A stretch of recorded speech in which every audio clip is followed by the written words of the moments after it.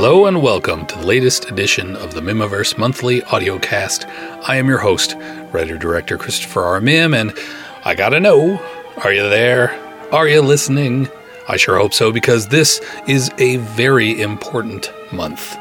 Because, well, I'm just gonna come right out and say it.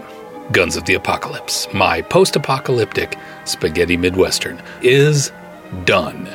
I just need to add some end credits. I just finished the poster, posted that on the Facebook page. I'm excited. I've watched it now, all the way through, a handful of times, and I'll be honest, I am not disappointed.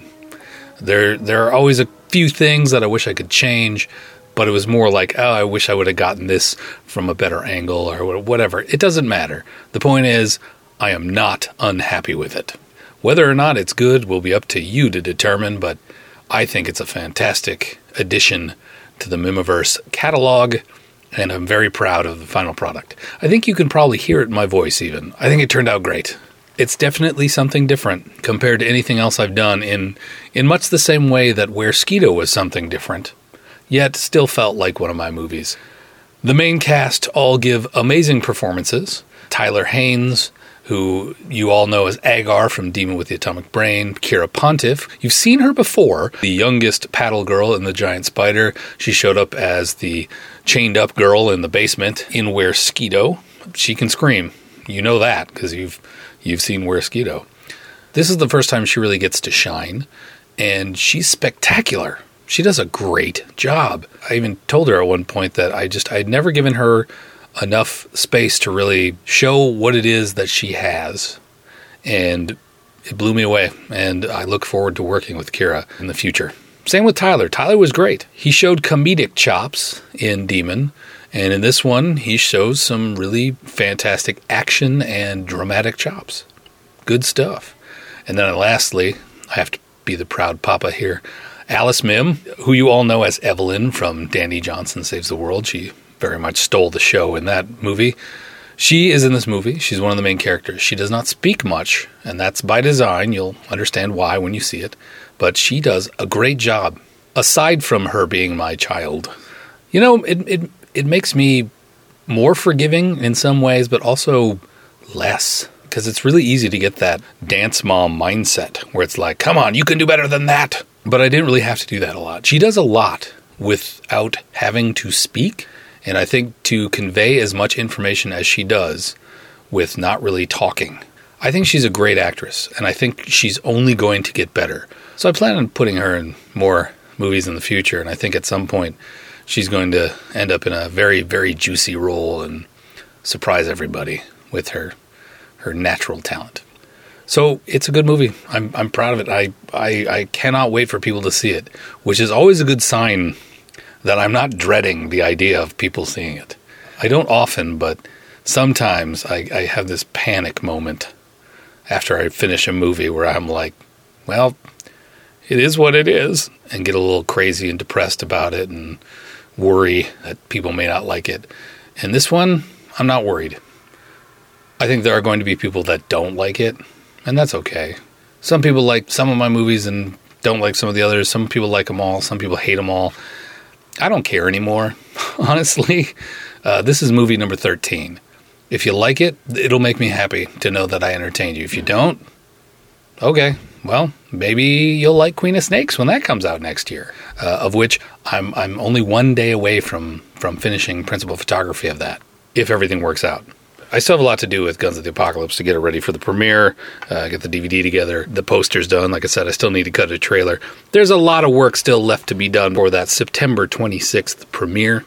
But as soon as I feel like I can relax a little, I'll start in on Queen of Snakes, which that monster design is something else. I honestly think it's Mitch Gonzalez's best work to date. But I'm not going to be talking much about Queen of Snakes. In fact, I'm not going to be talking much at all this month. Sadly, I again do not have a Beef McCormick chapter to share, but only because I was very much focused on getting the movie done. I didn't have the time, and I had accepted maybe a week or two ago that I wasn't going to get to it, and I'm okay with that. As soon as things calm down a little bit, and I get over this scramble to the premiere, I'm putting the Beef McCormick For Your Ice Only on the back burner for a little bit. Don't worry, I will come back to it. I promise. So, Guns of the Apocalypse is done. The world premiere will be on September 26th at the Heights Theater. No surprise there. The Heights recently remodeled, so what used to be 400 seats is now like 240, I think it is. So we anticipate that this one will sell out quickly, which is why I'm going to let you know right now, advance tickets to the world premiere are now on sale. If you are interested in going to the world premiere of Guns of the Apocalypse on September 26th at the Heights Theater in Columbia Heights, Minnesota, I'm just going to keep telling you that so you know exactly when it is and where. If you want to go, get some tickets by going to gunsoftheapocalypse.com, where you can still, until August 15th, contribute to the movie and see your name up there on the big screen, and you can pre-order tickets there.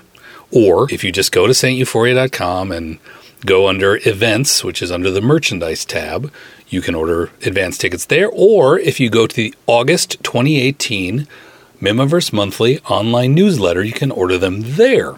And the reason I'm telling you to buy tickets now, and I'm really stressing this, not only because I always tell people that the premieres are unique film experiences, unlike anything else you'll go to, because they really are. If you're a big enough fan of my films that you listen to this podcast, chances are pretty good that you should attend at least one world premiere of one of my films just once.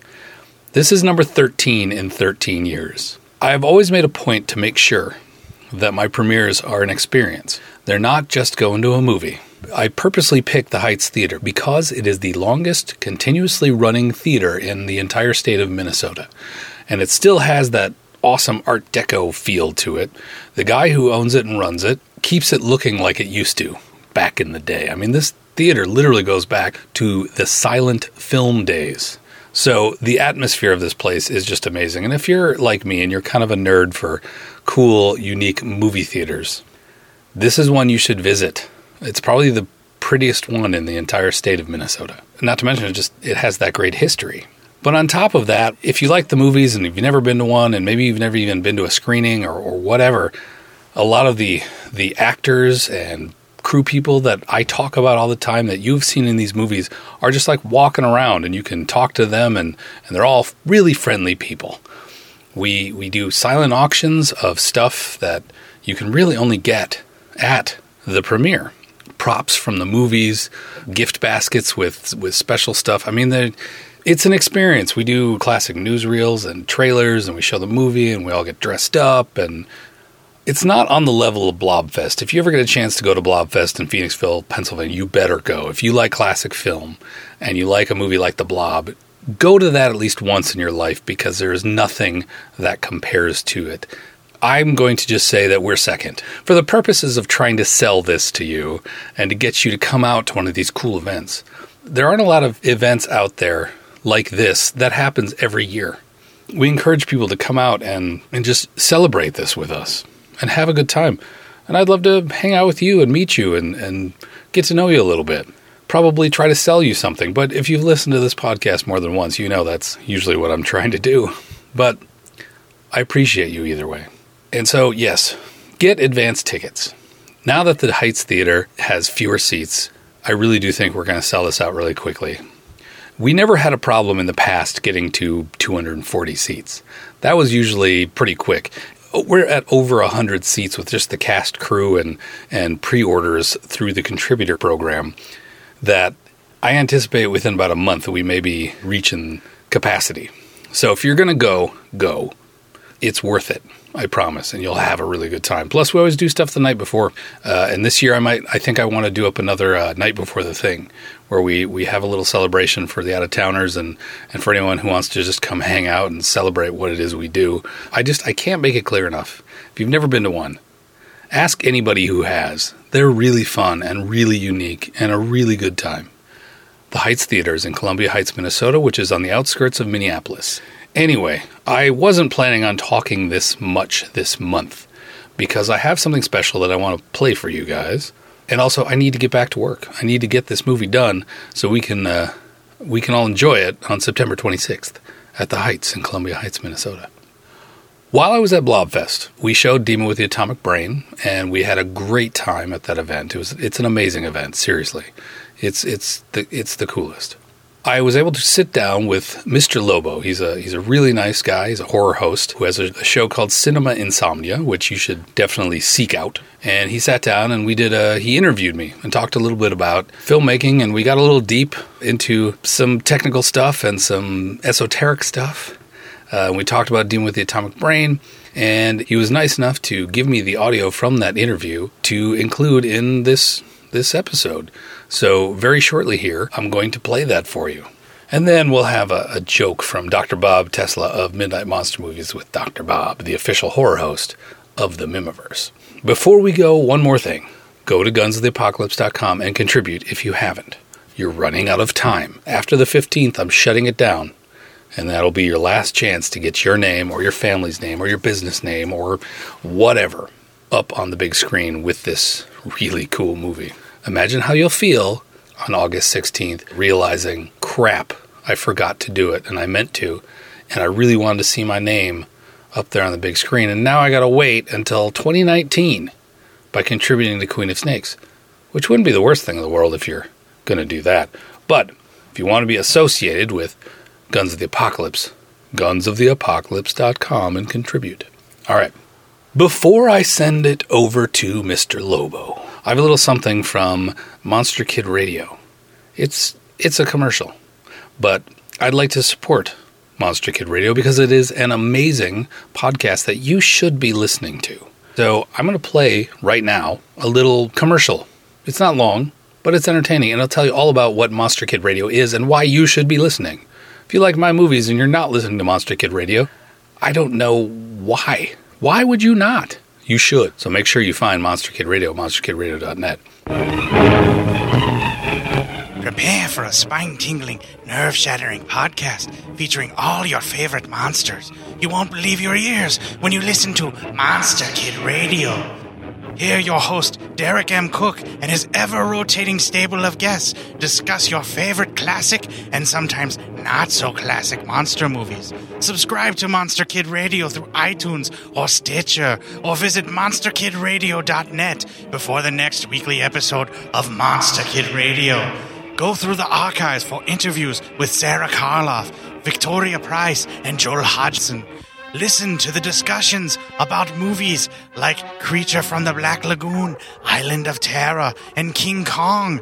And don't forget convention coverage from Monster Bash and the H.P. Lovecraft Film Festival, Classic Monsters, Modern Talk, and the Head of Rondo Hatton. Only on Monster Kids Radio.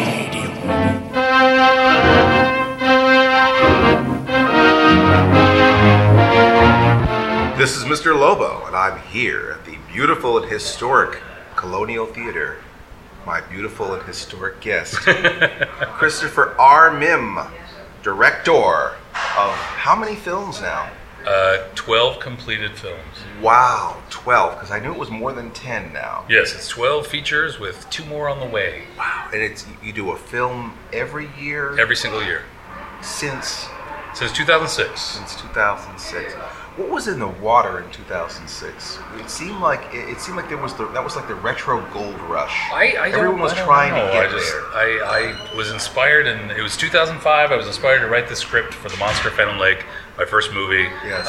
And it just kind of snowballed. We just started doing it, and it was the thing I always say is, like, I wrote the script, and then suddenly 6 months later we had a movie. And that's amazing to me because, I've been involved in many. Everyone's like, "Oh, I'm going to be the next Ed Wood, or I'm going to be the next Roger Corman." And, right. They don't. These movies aren't very hard to make, and they're cheap. And we're just going to film something in our backyard and turn it black and white. Right. That's enough. Right. And a lot of people try and do this. A lot of people think they can do this. Right. And a lot of people fail really hard at doing this. It's a lot harder than you think. It's a lot harder than you think, and people that I've made films with, now I've never been in one of your films. Yet. Thank you very much. Yet. But there, I have actually filmed in other productions where it's like, oh, Mr. Lobo could be in my retro style movie, and we're going to do this thing, and then I'm still waiting for that film to come out. You know what I mean?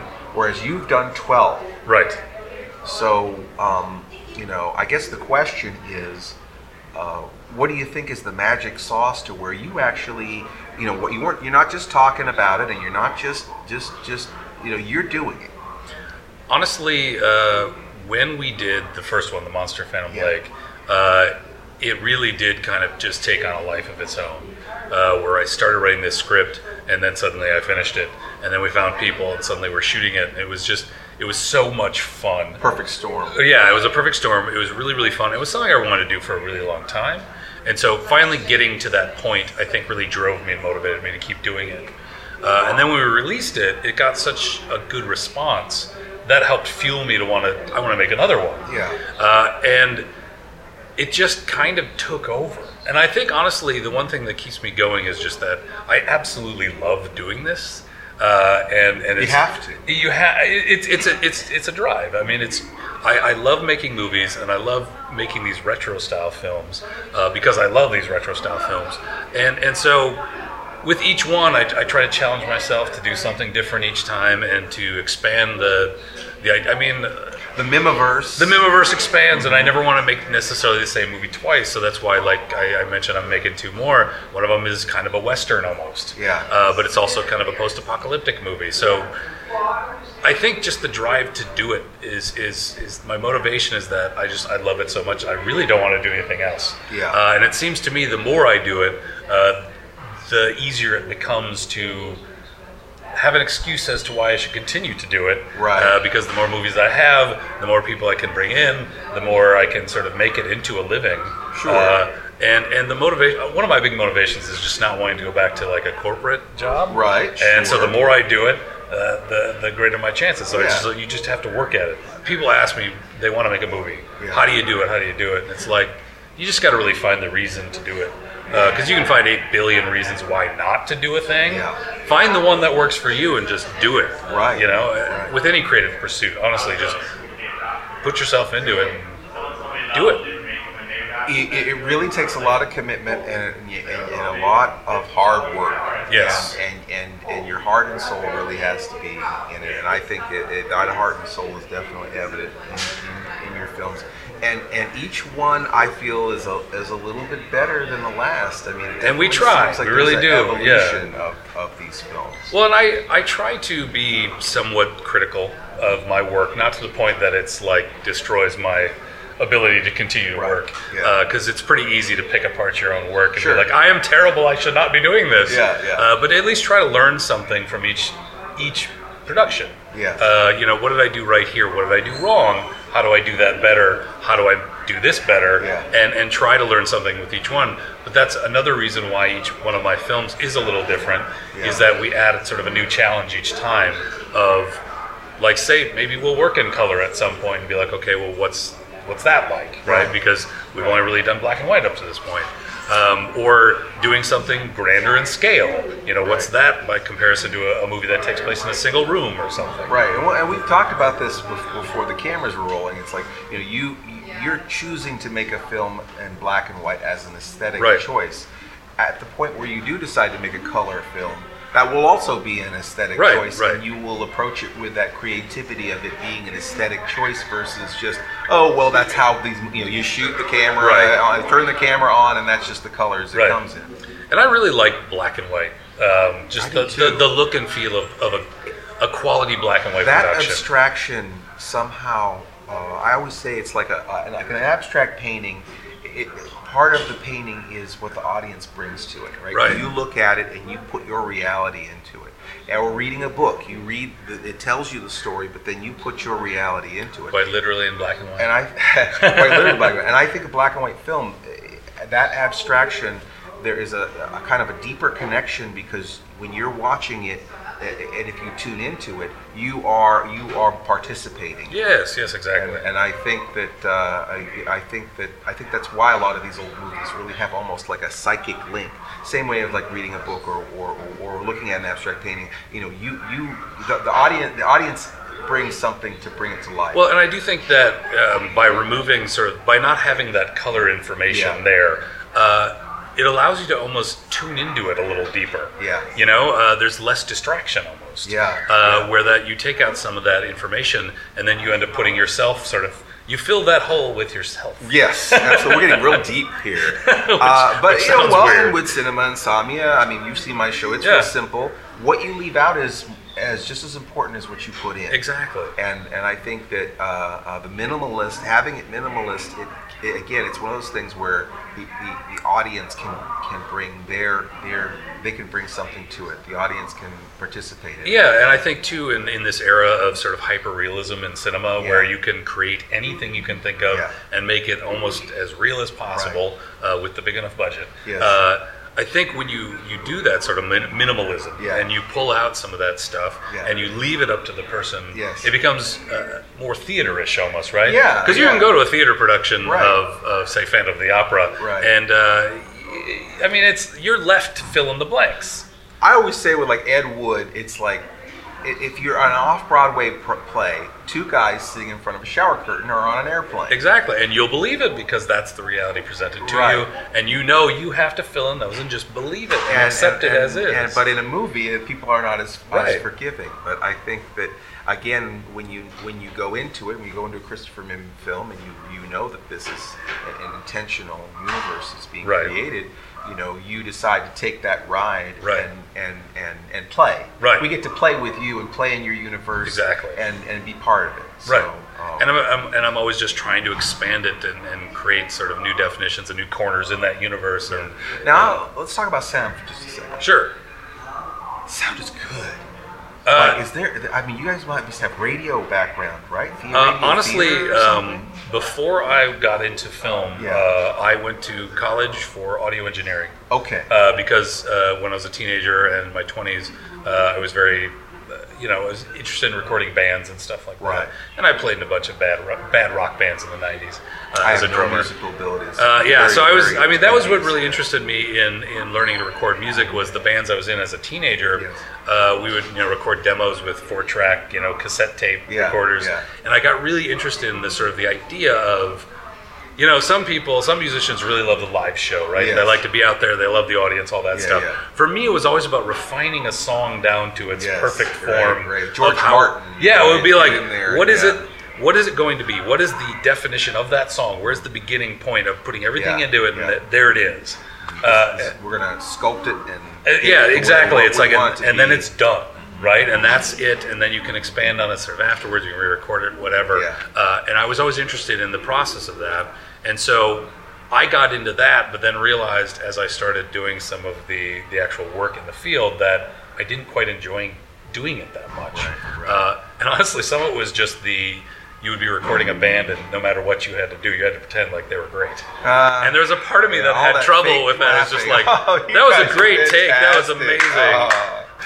And so sometimes that part of it, I got a little lost, and maybe that's just me being selfish or something. But it was just like I had trouble with that, and it kind of took some of the joy out of it a little bit. Well, and you just decided to do your own thing. Yeah, and then I started doing some other stuff, just for money. But I was always interested in doing film.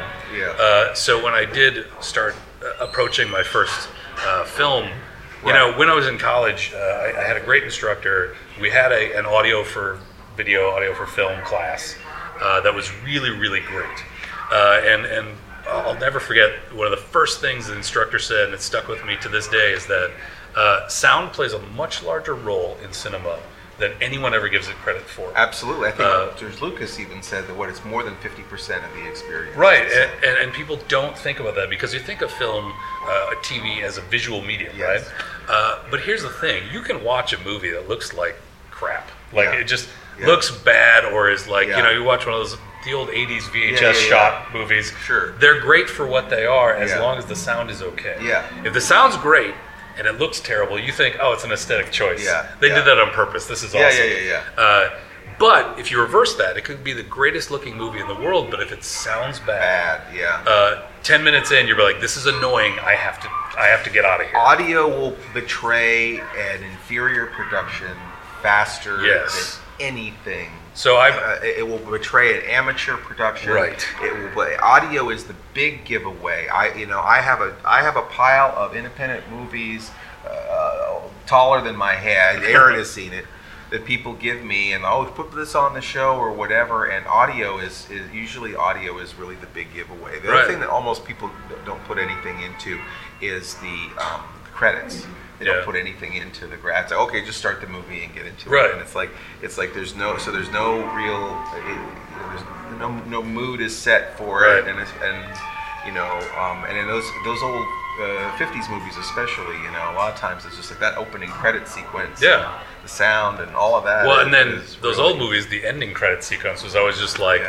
The end. Yeah. I mean, it's just there was nothing, right? Whereas now it's like 8 minutes on your average Hollywood movie is just the credits at the end. Yeah. And you gotta give Marvel Studios credit for that. And that usually the credits start, people would leave. Now they're like, well, we gotta wait. We got to sit through all the credits because there might be 30 seconds of something. And they burned us hard on Ant-Man and the Wasp. Did you see that? Yes. Oh my gosh! I was like, why didn't I just leave? Yeah. Why didn't I just leave? Pointless. Why did I stay for these credits? Oh no! So I think the Spider-Man one was probably one of the better ones with the outtakes of Captain America doing the But I think that again, what you leave out, what you put in, the sound, and everyone sounds good, and the acting is good. I mean, the reactions are. It's not too. It's not so much of a put on that it doesn't. Where it seems like it's a farce, and it doesn't seem like a sketch of a movie. It's kind of funny in how I approach actors, right? Yeah. For one, I always tell new actors who are new to the verse, the Mimiverse, is a lot of times people come in and they think, okay, I'm going to act as wooden as possible. I'm going to be bad, right? Yeah. And I would say, don't do that, because back then they weren't trying to do that. Right. Sometimes they just were, but that was the authenticity of it. You got to don't act bad, don't wink to the camera. Yeah. If you're being chased by this monster, maybe a ridiculous monster, but it'll still kill you in this universe, and you have to act like it. Right. So treat it. I always say, if you have Shakespeare, give me Shakespeare. If you don't, give me the best thing you have. So what ends up happening, we're here at BlobFest, right? And there's that great fire chief guy in the Blob who is deadpan about everything. The diner's on fire. It's just like it's very deadpan. Sometimes I find actors that is literally as good as they got. And I actually like some of those actors because it does add an authenticity. It does. You can tell they're trying to act. They're not faking it. Even with me, it's like if you need an over actor, I'm the guy that you're the guy. You don't want everyone to be overacting. Right. And obviously some people will see me in a movie and go, man, that guy's overplaying it. But sometimes you need that. Right. Sometimes it especially in the B-movie kind of thing, that's just how it is. And I'm not trying to overact, that's just kind of usually how I go. But the other thing is that I always say is that if you're trying to make a bad movie on purpose and it's terrible, did you win or did you lose? Right. Did you succeed or did you fail? Right, you have to. I often, what I'll do is I tell people that I'm not necessarily trying to make awful movies. I actually want to make entertaining, good movies. The thing is I don't have as much money as I need to make my vision per se. So it's like I'm trying to make good, entertaining movies that you'll like. They just have a very specific coat of paint. You know what I mean? They have this sort of retro feel to them, and the look, the black and white and all that stuff, the costumes, the period piece of it. But I'm still trying to make good movies. Sure. I don't ever want to make just a boring movie. I feel like that's when I feel like I've failed. If my movie is just boring, then I've failed.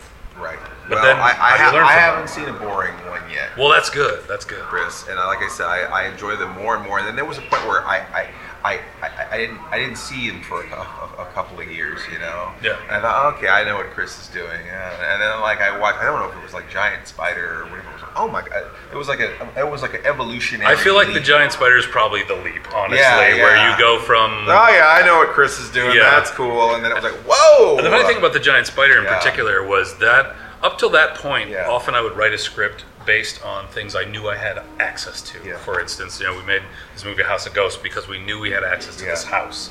And so we built the story around that. The Giant Spider was the first script I wrote, just saying, okay, I'm just going to write a script and find stuff after the fact.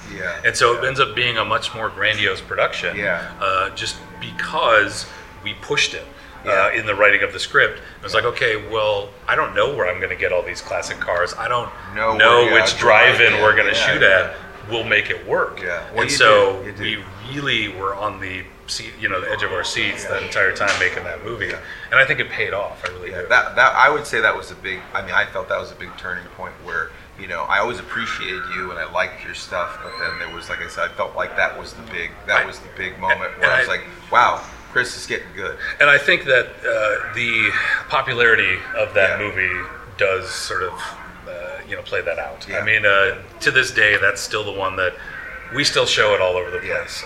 We still get requests where if I'm going somewhere new, I'll often play that one because it's a little more accessible. I mean, as a movie, some of the other ones are more. There's always this weird thing I have to play with because I'm doing these retro style movies. This balance I have to strike between, adhering to those classic films because the way they made movies, the way they edited movies, the way that they paced movies back then was much more deliberate compared to now, where it's like, let's throw stuff at your face every 30 seconds, or every 5 seconds to make sure you are adequately stimulated, right?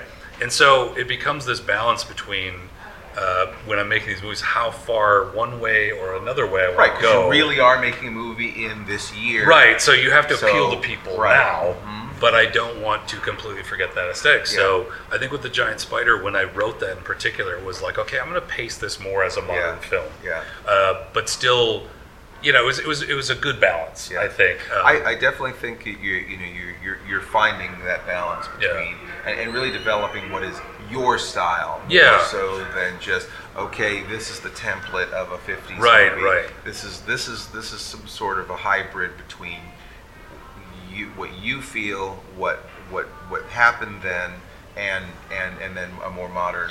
I would say that's probably true. Yeah. Where up until that point, I would often, I think, approach things like, okay, so the first movie I wanted to make a lake monster movie, right?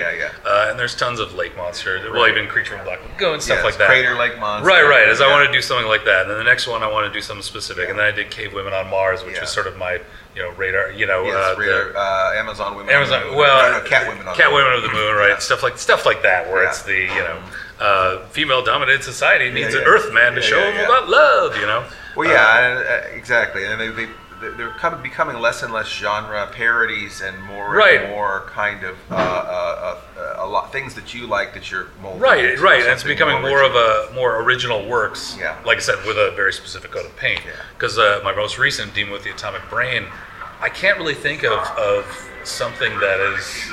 Often you can say, okay, Giant Spider, you have Tarantula, you have Earth vs. Spider, sort of an equal. It reminded me of a few things, like not one specific. Right, you can't just say, okay, that's his Spider movie. Now, something that I notice with this new film, Demon with the Atomic Brain, is that it does seem to have a little bit more of a modern pacing. Yes, that was definitely on purpose. And something else that I noticed, and maybe it's like I'm getting old or something's wrong with my eyes, but it doesn't seem like it's entirely black and white. That is actually true. Is that true? Yeah, I had messed up a little bit in the making of it. Yes. It was a happy accident. When I was editing a part of it, I didn't put the black and white all the way to 100%. Yes. And as I was watching this scene that I edited together to pull it apart and then put it back together, I noticed something. It seemed too green. And I was like, why does this look green? And I went back and realized I had sort of messed up, but I really liked how it looked. I was like, it looks almost like an old, like those old TV movies, like Mars Needs Women, stuff like that. That, or even Santa Claus Conquers the Martians, where the color has been so washed out over time of like bootleg after bootleg after bootleg, where it's like, this was color at one point, but it's not really anymore. I realized that's what it looked like to me, and I was like, I'm just going to see how that carries through the whole movie. And so I did that through the whole movie, and I realized this is a cool little weird. It is. There's a stop motion monster in there that has a little reddish in it. And the red and the pink really came through. Your lead actress has this beautiful pink scarf, and it's just slightly pink. And it's nice because it gives it something that is unique. It's not like we're not just pretending to be an old movie. We're kind of in new territory. Right. And once I ran it through once I finished the movie, and I did it with that lower percentage of not full black and white, and I realized this looks really cool. This looks unique. This looks weird. And people People ask almost like, I don't know if it was me, but was it in black and white? Yeah. I couldn't tell. Oh, look, you messed up, Chris. You didn't turn the thing. Well, and I think some people are honestly worried sometimes, like, was that there or am I just hallucinating a little bit? And I get that. It's like, no, I did that on purpose. Well, I very much enjoyed Demon with the Atomic Ray. Yeah. I thought it was a fine piece of motion picture. I encourage everyone, all you insomniacs out there, to seek out The Demon with the Atomic Ray and all of Christopher Mihm's films, especially the one that has Mr. Lobo in it. We don't know what that's going to be yet. But it's going to be there. I hope so. Thank you so much, Chris. Thank you. All right. Pretty cool, right? I want to thank Mr. Lobo for doing that interview and for providing me with the audio to share with you. Before I go, few things. Come to the premiere of Guns of the Apocalypse, September 26th at the Heights Theater in Columbia Heights, Minnesota. Tickets are now on sale at saintuphoria.com or in the August edition of the Mihmverse Monthly online newsletter, or you can contribute at gunsoftheapocalypse.com and pre-order tickets at the same time. Do it, be there, enjoy it. It's awesome, and you will like it, and you will have a great time, I promise you. Plus, if you're interested, I will have some information about the pre-premiere party we're going to be throwing this year that you can attend if you're interested. But I won't be talking about that much until next month. So I guess I'll talk to you next month. But before I go, of course, don't forget, as I always say, be good. But if you can't do that, be good at it. And now, Dr. Bob wants to tell us a joke. It is I, Dr. Bob Tesla, with your Mihmverse Joke of the Month.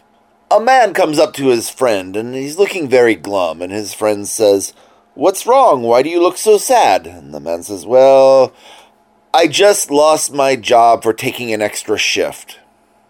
And his friend is like, "What? What's wrong with that? Why would they fire you for that?"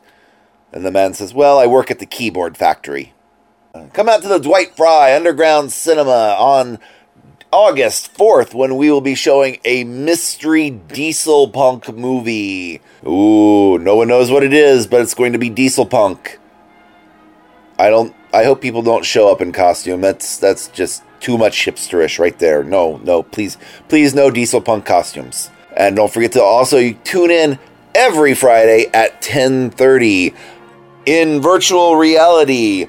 That's Alt-Space VR, when we'll be bringing you part of a movie. We're currently showing Michael Butt's This Book is Cursed. And check us out online at www.midnightmonstermovies.com. Science!